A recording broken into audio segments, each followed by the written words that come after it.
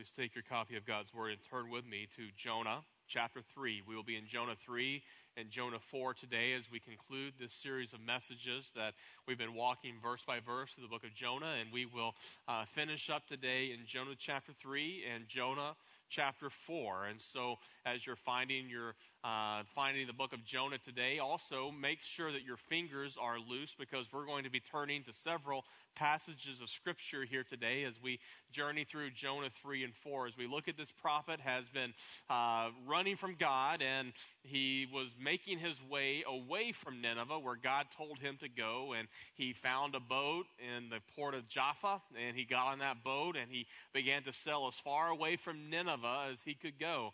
God brings a great storm over that boat, and the sailors begin to get scared, and Jonah is in the belly of the boat, and he is fast asleep while the storm is raging outside, and the sailors trying to do everything they can to save the boat. And so they start throwing supplies over, and finally they realize that this storm is a judgment from God, a judgment from Jehovah God.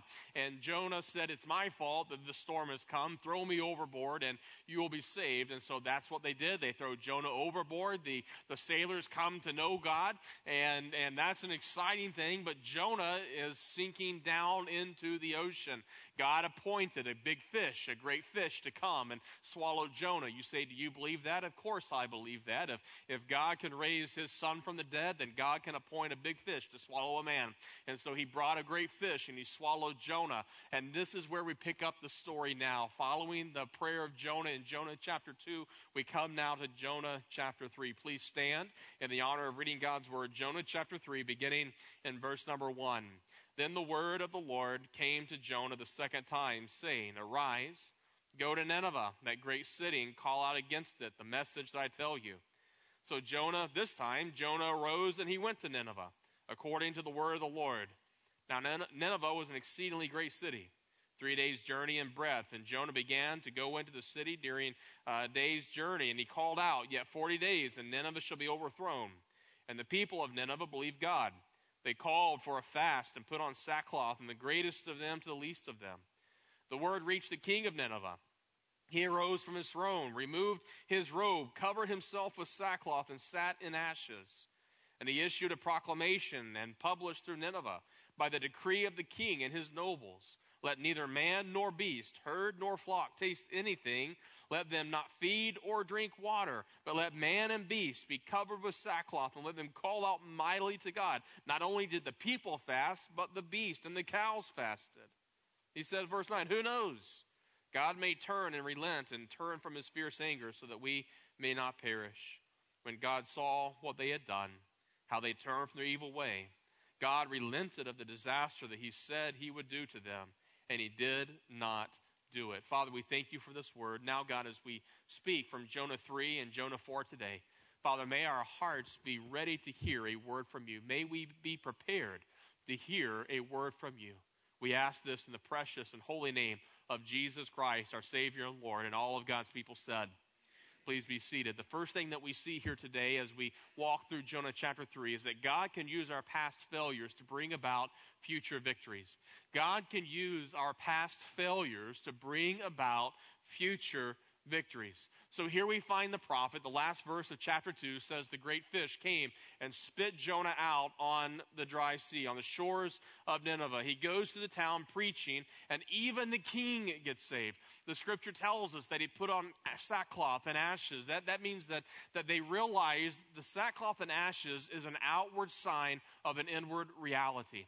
And so these Gentile dogs, these people who had never heard or never trusted in the God of Israel, they hear this message from Jonah, and they put on sackcloth and ashes. They begin to fast, and they begin to cry out to God, just as those Gentile sailors did 3 days earlier when Jonah was thrown overboard. And so here we find this. You say, wow, what in the world did Jonah say? Jonah must have said something big, or what did Jonah do, or how did he say something to make all of these evil people? Because understand, the people of Nineveh, the Assyrians, were very mean people. They were the present-day ISIS. You've seen what ISIS is doing to people over in the Middle East. This is what the Assyrians were doing. These were evil people. These were people that did heinous things. They were terrorists of their day. What in the world would cause them to listen to this prophet?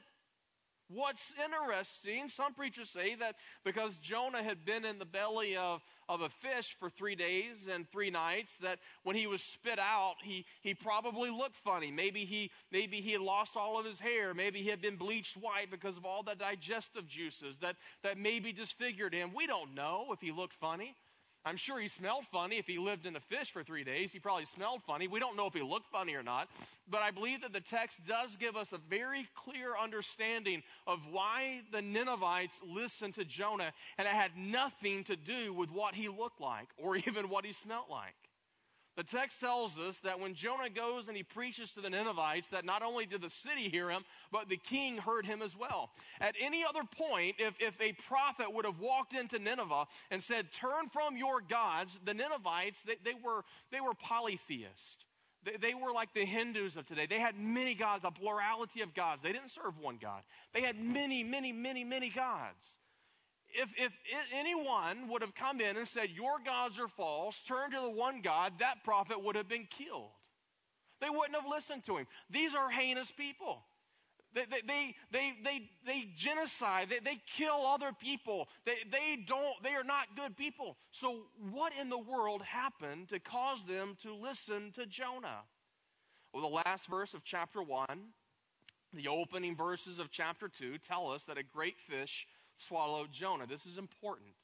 It's important that the text calls this beast that swallows Jonah a fish. The Hebrew word for fish is the word dog. It's spelled D-A-G, if you're taking notes, D-A-G. But it's not pronounced dag, it's pronounced dog in Hebrew. Here's what's interesting. As we said, the Assyrians were polytheists. They were Canaanite people. They shared many different gods. They had a Parthenon of gods, as the Greeks did, as the Romans did. They had many gods with a head god and many other gods, Zeus and all those. But their gods were different. The Canaanites, they had a prophet, or their god was one of the ones that we hear about a lot because he's mentioned in the Bible, is the false god Baal. Remember when Elijah went up on the mountain, on Mount Carmel, and he fought against the prophets of Baal, right? You follow me? This is one of the gods of the Assyrians, one of the gods of the Canaanites. Well, what's interesting is that one of the main gods of the Assyrians, in fact, one of the head gods of the Assyrians was this false god known as Dagon, D-O-G-O-N. It's actually spelled D-A-G-O-N, but it's pronounced Dagon, not Dagon. This false god Dagon. Now, if you think Dagon, that sounds familiar. Where do I find that? It's actually in the Bible. This was the Philistine god as well. Remember when the Philistines stole the Ark of the Covenant and they brought it into their Philistine city and they were celebrating. They were so excited. We've got the Ark of the Covenant here in our city. And they put it before their false god, their false statue of Dagon. Not Dagon, but their false statue of Dagon. And what happened? They woke up the next morning and that statue had fallen over on its face. It's one of the funniest stories in Scripture, showing that the false god of the Philistines, even the statue must bow down to God himself. This is the god Dagon. Sometimes we pronounce it Dagon, but it's Dagon. The word Dagon has at its root dog, D-A-G, which again in Hebrew means what? Fish. Some of you are awake this morning. That's good. So the word dog in Hebrew is fish. Dagon comes from the Hebrew word dog, and it just so happens that the Philistine god and the Assyrian god Dagon was half man and half, guess, fish. There you go. Get the picture. Can't you see these Assyrians out fishing one day? Beautiful day outside on the coast of Nineveh. And as they're fishing, here comes this gigantic mammoth fish. Beaches himself, opens his mouth, vomits out of his mouth, and here comes a man. These people who worship the fish god, what do you think is going through their mind? This man is from God. This man, we need to listen to him. Jonah picks himself up. The scripture tells us he goes into Nineveh. Of course, word has spread that this man was blown out of the fish's mouth. We need to listen to him. He's a prophet. And what does Jonah say? He says, turn from your false gods and turn to the God of Abraham, Isaac, and Jacob.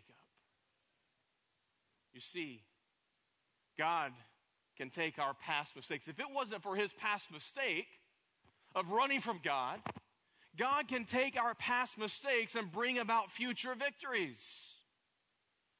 Now, some of us may be thinking, well, then what does it matter how I live? I can do whatever I want to. I can live in sin. I can live it up. And God will just use my sin to bring other people to Jesus.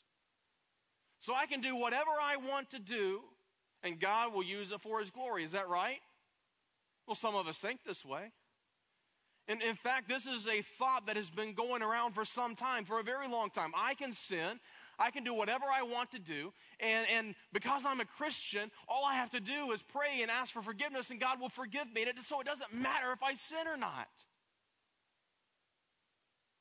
We begin to reason and to think, well, it's okay, and it is true. When we sin and we confess that sin, God will forgive us. But listen, it's not okay to think that all I can do, I can sin, I can live however I want to. Keep your finger there in Jonah chapter 3 and turn over with me to the book of Romans chapter 6. As we turn over to Romans chapter 6, I want you to think with me about this concept of living however we want to. Can I live it up? Can I do whatever I want to do so that grace may abound? So the more I sin, the more God will take that sin and use it for his glory. So we can get it in our mind that the more I sin, the more the glory of God will shine. And Paul addresses this very question in Romans chapter 6, and he says this, verse 1, look at it. What shall we say then? Are we to continue to sin that grace may abound? By no means. How can we who died to sin still live in it? If that doesn't register with our minds, he goes on in verse 15. Notice what he says. What then? Are we to sin because we're not under law but under grace? By no means. Do you not know that if you present yourselves to anyone as obedient slaves, you are slaves of the one whom you obey, either of sin, which leads to death, or of obedience, which leads to righteousness? Now, look at verse 23. Romans chapter 6, verse 23 says, for the wages of sin is what? Death. There it is. That verse is key. Understand this, church. There are always consequences to sin. As we saw a couple of weeks ago, we said that God can hit a good lick with a crooked stick, right? God still used the sin of Jonah to bring about the sailors' salvation. You say, well, what if Jonah would have just went on to Nineveh? Wouldn't he have been killed? He wouldn't have been vomited out of the mouth out of a fish. We don't know. We can't conjecture what God would have done and how God would have moved. But still, the one thing we do know is that God used his failures to bring about future victories. And so we can't sit here and debate what might have been or what could have been, just like you can't debate that for your own life. You will drive yourself mad if you say, well, what if I didn't commit this sin? Or what if I didn't do this? What if I didn't marry this person? What if I didn't make that mistake? What if this didn't happen? And what if I would have done this? You can drive yourself mad playing what if. You cannot change the past. The past is unchangeable, but you can change your future by the decisions that you make right here in the present. And here's what I understand, and here's what I know. By looking at Jonah, while we can play the what-if game, when we look at Jonah, we understand that God takes our past failures and he can still use them for future victories. God takes our sin, he takes our mistakes, and he turns them around for his good. But that doesn't mean that we just continue to live in sin. There are real consequences to sin. Look at Moses. There are two main areas in his life that we can point to see consequences of sin. First of all, when God called him. Over in Exodus chapter 4, you can write this down, we're not going to turn there, but in Exodus chapter 4, we're going to be in the book of Numbers here in just a moment, so you can turn to the book of Numbers. But in Exodus chapter 4, Moses tells God that he's not eloquent enough. Remember the story? God shows up in a burning bush and says, Moses, I want you to go to Pharaoh. I want you to tell Pharaoh to let my people go. And what does Moses say? Moses says, I can't do that. I'm not eloquent enough in speech. I can't do that. Exodus chapter 4, verse 4 says that the anger of the Lord kindled inside of God. The anger of the Lord was kindled against Moses. Listen, sin has consequence. The consequence of that sin. You say, well, what's the big deal? It wasn't like Moses killed a guy. Well, actually, he had done that already. But you say, well, what's the big deal here? What's the big deal with this one? He's just being honest. Moses was a stutterer. All he said was, I'm not eloquent in speech. I can't go. You're telling me to go and speak to Pharaoh. I'm a stutterer. I'm not eloquent in speech. Understand this. We must stop making excuses for our sin. There is no such thing as a big sin or a little sin. You may say, well, what's the big deal with this sin of Moses? It's just a little sin. No. There's no such thing as a little sin with God. Some of you may be thinking, well, there's times in my life that I ask God, why? Why me? Why this? Is that a sin? Well, no. It's not a sin to ask God why, or to express your grief or to express your pain, but understand this is not what Moses was doing. Moses was not saying, why me? Moses was saying, not me. Huge difference. In essence, Moses was calling God a liar. God told Moses to do something, and Moses said, God, you've got the wrong person. I can't do this. God told him he can. Moses said, I can't. He called God a liar. It's a sin. And his sin carried a huge consequence. God's desire was to bless Moses and to bless the generations of Moses. But because Moses said, I can't do this, what did God do? Did God turn his back on Moses? No. He still used him, but he said, go get Aaron, your brother, and I will choose to bless him. And it's from the line of Aaron, the brother of Moses, that the Levite line, the priestly line, was then established. Not from the sons of Moses, but from the sons of Aaron. Let me show you something. Look at Numbers chapter 3.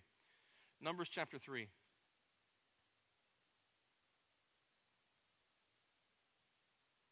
Numbers chapter 3, verse 1.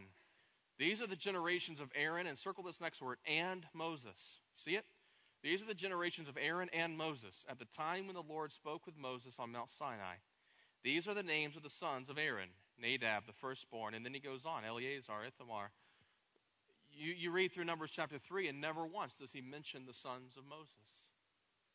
He says here in the opening that the generations of Aaron and Moses, but understand, Moses forfeited his generational blessing, and Aaron took it. There's consequences to sin. It should have been Moses who was the priest. It should have been Moses. That was the desire of God. But because of the sin of Moses, God chose to bless Aaron. The second time of Moses' disobedience is there in Numbers, but on into chapter 20. You know the story. Moses was up to his eyeballs with the complaining of the people. I mean, these people complained about everything. They complained that they had all this free food, right? They had it was the first socialism, I guess. They had all this free stuff and they didn't work for it. All this stuff, and it was right here. All this manna, just go out and get the manna, and it's yours. Go out and get the quail. It's literally right here. They complained about it. They complained about it. The Bible tells us that they walked for so many years, but their sandals never wore out. They complained about that. I'm tired of these sandals, but their sandals never wore out. They were tired of their clothes. The Bible says that God brought a blessing, a miracle upon them, and their clothes never wore out. A mother or a father of a 5-year-old, we have a 5-year-old, and she goes through she has these tights, and we put brand new tights on her, and the next day she comes in, and they've got holes in the knees, and we're just, what are you doing? We can't keep tights without getting holes in the knees. And we're complaining about that. But the Hebrews, their kids would run around with their tights and never get holes in them. How cool is that? That's awesome. But they complained about it. I think some Baptists have that spiritual gift. We complain. We have the spiritual gift of complaining. And they complain about everything. And Moses had it up to his eyeballs. And God told Moses, he said, the people are thirsty. I want you to go and I want you to raise your staff and I want you to speak to that rock. And that rock is going to bring forth living water. We find in the New Testament that rock is a representation of Christ, but what does Moses do? Moses comes out, and I'm sure people were complaining. He got over it. He got mad. And instead of speaking to the rock to bring forth water, what did he do? Took his staff and he hit it twice. Because of that, God said, because of that sin, because of that disobedience, there was a consequence to that sin. He said, you will never step foot in the land of promise. You say, well, wow. That penalty doesn't fit the crime. All he did was hit a rock. Oh, yes, that penalty fits the crime. Sin comes with a great price. Disobedience to God comes with a great price. There are always consequences to our sin. Jonah's consequence to his sin was a 3-day and 3-night stay in a not-so-cozy hotel. However, the flip side is that while there are consequences to sin, God will use our past failures to bring about future victories. The point is that it's not about our sin at that point. It's not about our sin at that point. It's about how awesome our God is. It's about how forgiving our God is, that he will take our past mistakes, our past failures, and he will even take those and use them for his glory. Some of us have testimonies of coming out of drugs and alcohol, abuse, divorce, and how God used those past issues of life and how he uses that today to bring honor and glory to him. God uses our past mistakes to bring about future victories. This leads us to point number 2 today. Number 2, God's wrath is certain, but his mercy is evident. God's wrath is certain, but his mercy is evident. Go back over to Jonah chapter 3 and look at verse number 10. The Bible says, when God saw what they had done, how they turned from their evil way, God relented of the disaster that he said he would do to them, and he did not do it. Some take this verse and say, well, God changes, that God does not know the future. In fact, there is a growing group of so-called Christians today who adhere to this theology called open theism. Ever heard of it?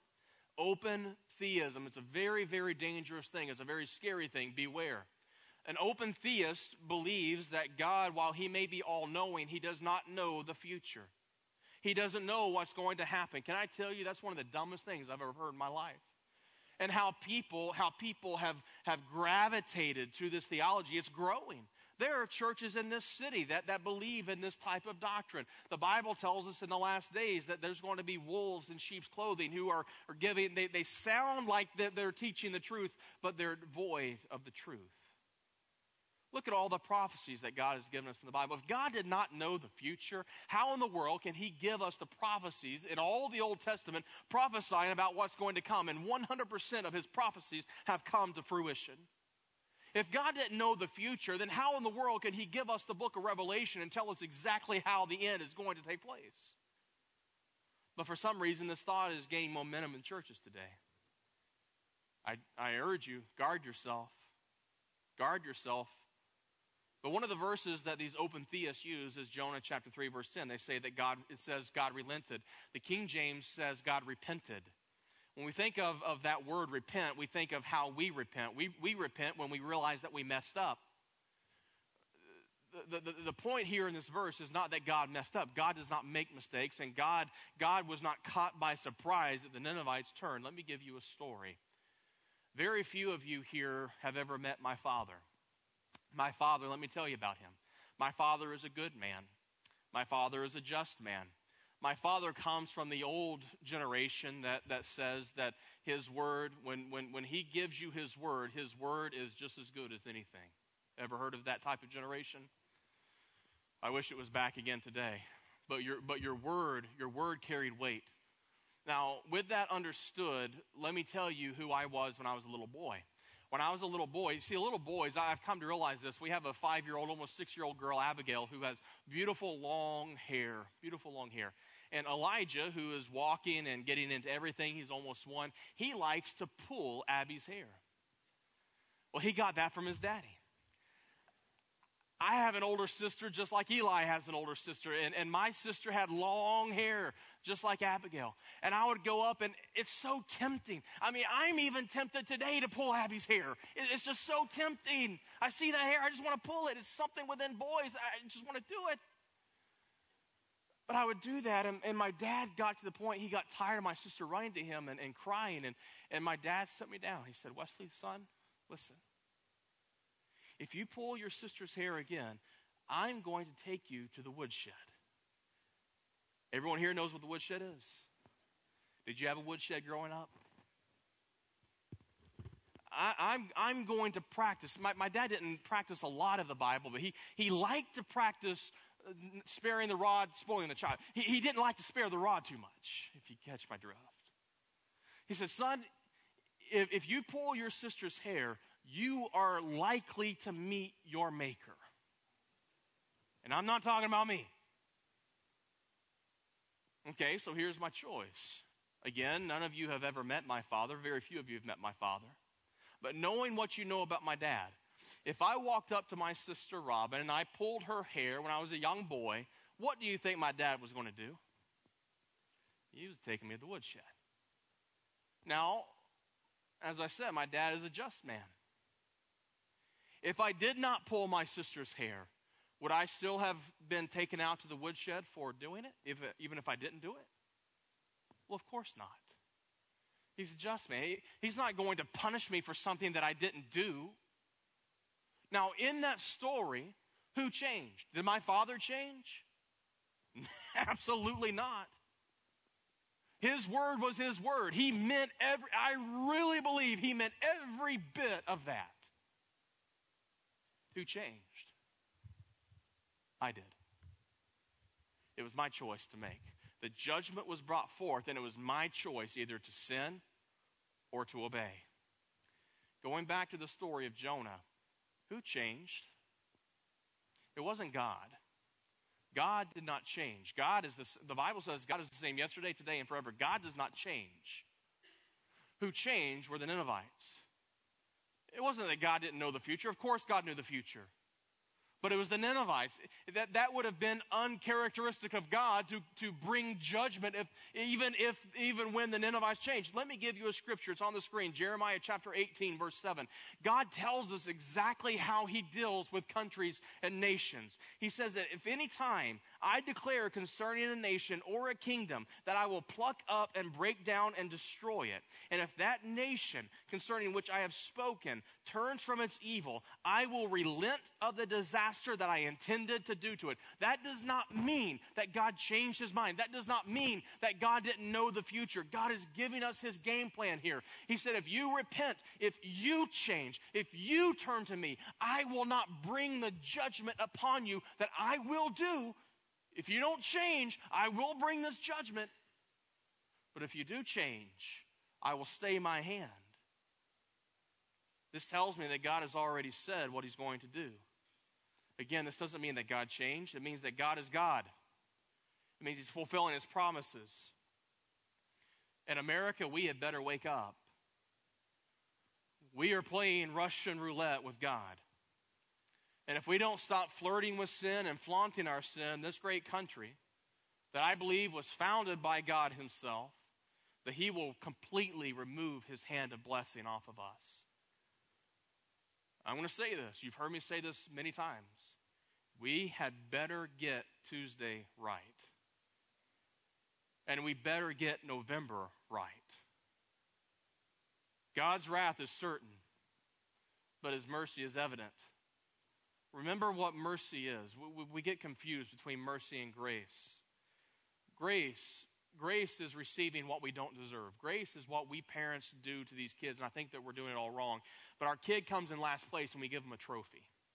I don't know why we do it, but we do that. We don't want any kid left behind. You come in last place, and we congratulate you. Here's you get the biggest trophy because you came in last place. Good job.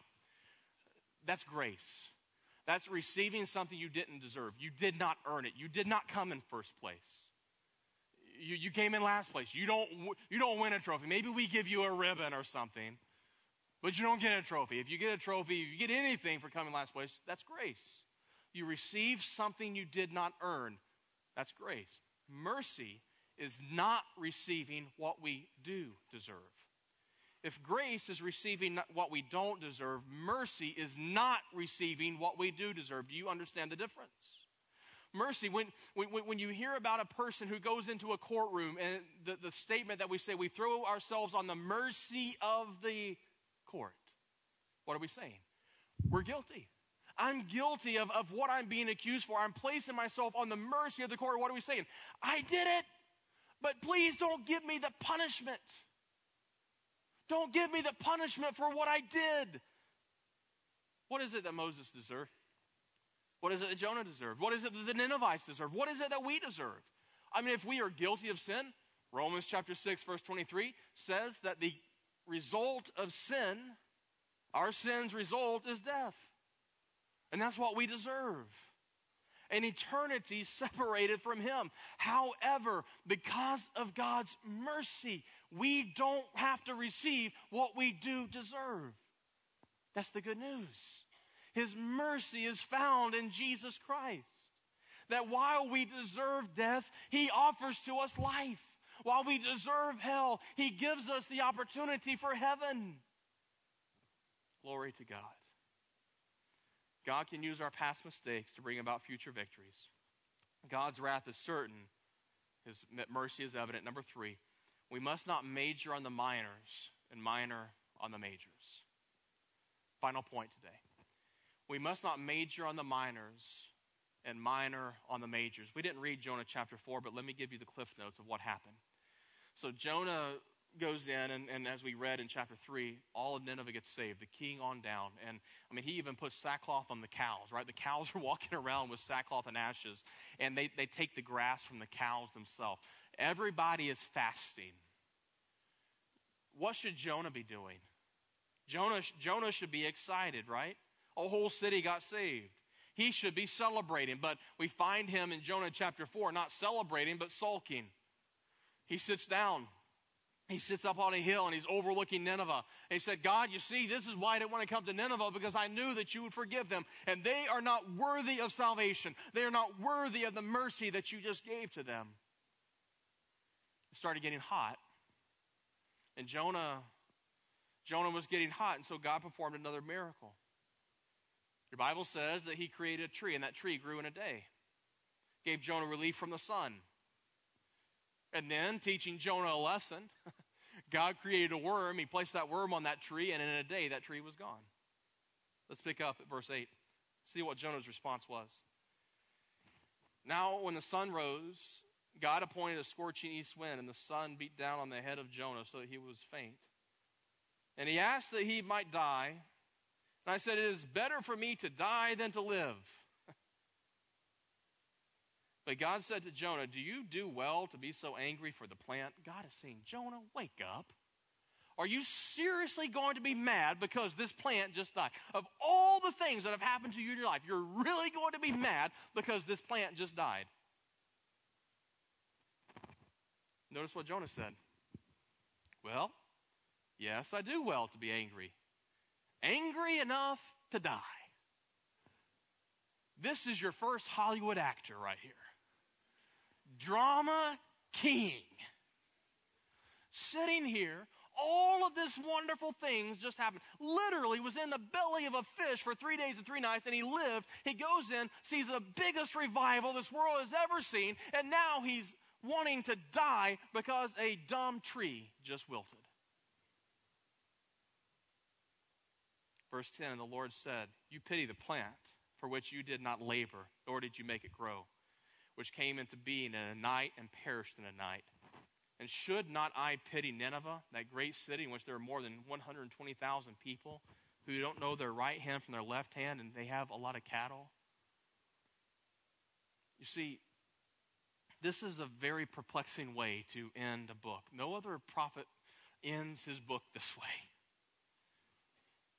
And we have no idea what happened to the prophet after this. this man who saw a whole city get saved, his lasting legacy because of his sin is him crying like a baby because he got a sunburn. So sad. Here's a man who was a kingmaker. He had the ability and the not only the ability to speak, but he actually was able. The kings allowed him to walk into the court of the king and to speak into the life of the king. He had a large following in Israel. He saw a whole city get saved. This is a man who should be a lot of rewards. A lot of books should be written about this man. But we don't know a single event that happened in Jonah's life after this. His legacy is marked with him crying like a baby. Here's what's going on in chapter 4. What should have Jonah been doing? What should have he been doing? Well, he should have been on his knees thanking God for delivering the lost city of Nineveh, but instead, what was he doing? His concern was on something that didn't even matter. He minored on the main thing, which was the whole city getting saved. That was the big thing, but he minored on the major. And he majored on a dumb little tree that was so minor. He minored on the majors and he majored on the minors. And church, listen to me. We at times have a tendency to do this ourselves. We make a mountain out of a molehill. Things that really don't matter, we make them a mantra that we're going to die for. Do I really need to give examples to the church today of how we do this? So many churches across our nation, we major on the minors, we minor on the majors. We do this with music. We do it with ministries. We do it with locations of Sunday school classes. I've seen Christians who were told, your Sunday school class is going to have to move from this room and you're going to have to move across the hall. Literally, you don't have to walk any more space, but you're going to move from here across the hall. And Christians say, oh, I'm just going to go find me another church then. Seriously? You're seriously going to leave the church because you're having to move your Sunday school class across the hall? Well, there's the door. There's the door. We have a tendency to major on the minors and minor on the majors. This, in 2 weeks on a Saturday, you see it in your bulletin. It's Easter weekend. We're giving an opportunity for the church to major on what we often place as a minor. And I'm praying that we begin to major on the majors and minor on the minors. That we focus in on what matters and we reject what doesn't matter. The Saturday between Good Friday and Easter Sunday in 2 weeks, I'm calling the church to a time of prayer and fasting for that one day. Between the hours of 8 a.m. until 12 noon, the church doors are going to be open. And I'm inviting the whole church to come. There's not going to be a service. You come at any point during that time from 8 to 12. You come. Maybe you only fast for the breakfast. That's fine. Maybe you fast for lunch that day. Maybe you fast from dinner. Maybe you fast the whole day. The Lord will lead you. But church, I don't ask you to do a lot of things. But I am asking us to do this. Why? Because I understand and you understand that we are in a spiritual warfare. And if we are in a spiritual warfare, we must come to battle with spiritual weapons. The day after we have our time of prayer and fasting, we're going to prayerfully fill up the sanctuary 3 times, 8:15, 9:30, and 10:45 on Easter Sunday morning. So many people are going to be coming through these doors who are spiritually blind, who don't know Christ, who don't know Jesus. And I'm challenging us as the church body to be praying and fasting for 2 things. Number 1, for Easter Sunday morning. Praying and fasting. Praying and fasting that lost people will be saved on Easter Sunday. And then the second thing that we're going to be praying and fasting for on that Saturday is there's going to be a tent set up right outside in the front of our sanctuary, right where the children's building is going to be built. And I'm going to ask us as the church, as we come in and we pray anytime between 8 a.m. and 12 noon, we come in here, we kneel. If you want to kneel at these steps, that's fine. We'll have a prayer card for you to read. You pray as long as you want or as quick as you want. And then we're going to ask you to go outside and under that tent, we're going to have places where you can kneel down and pray where that children's building is going to go. I have no idea how that building is going to get built. Lord knows we don't have the money. But I truly believe that God is going to bring the increase, and I believe that we will build this building completely debt-free. $5 million building, I believe, the largest undertaking this church has ever done, I believe that we'll do it debt-free. I don't know how. But I understand that if that's going to take place, it's going to require us, the church of Jesus Christ, to be praying and fasting, asking God, because that right there is going to be a miracle, won't it? And I look forward to the day that I can stand in this pulpit on a Sunday morning and say, church family, you're not going to believe this, but we have $5 million being given to us, and we're building that children's building. You see, that's majoring on the majors. That's fighting for what matters. That's making our legacy, storing up treasures for us in eternity. Dear friend, I challenge you to look in your heart. If there's sin there, repent of it. Repent today. Turn to God, who's the giver of life. Turn your thoughts to Him. Ask Him to help you to major on the majors and minor on the minors. Don't worry about the things that don't matter, but focus in on the things that really do matter. We have a saying back home, and it goes like this. You eat the watermelons and spit out the seeds. Ever heard of it? You eat the watermelon and spit out the seeds. Life is too short to do what Jonah did. Let's take what we have and use it to see the city turned upside down with the gospel of Jesus Christ.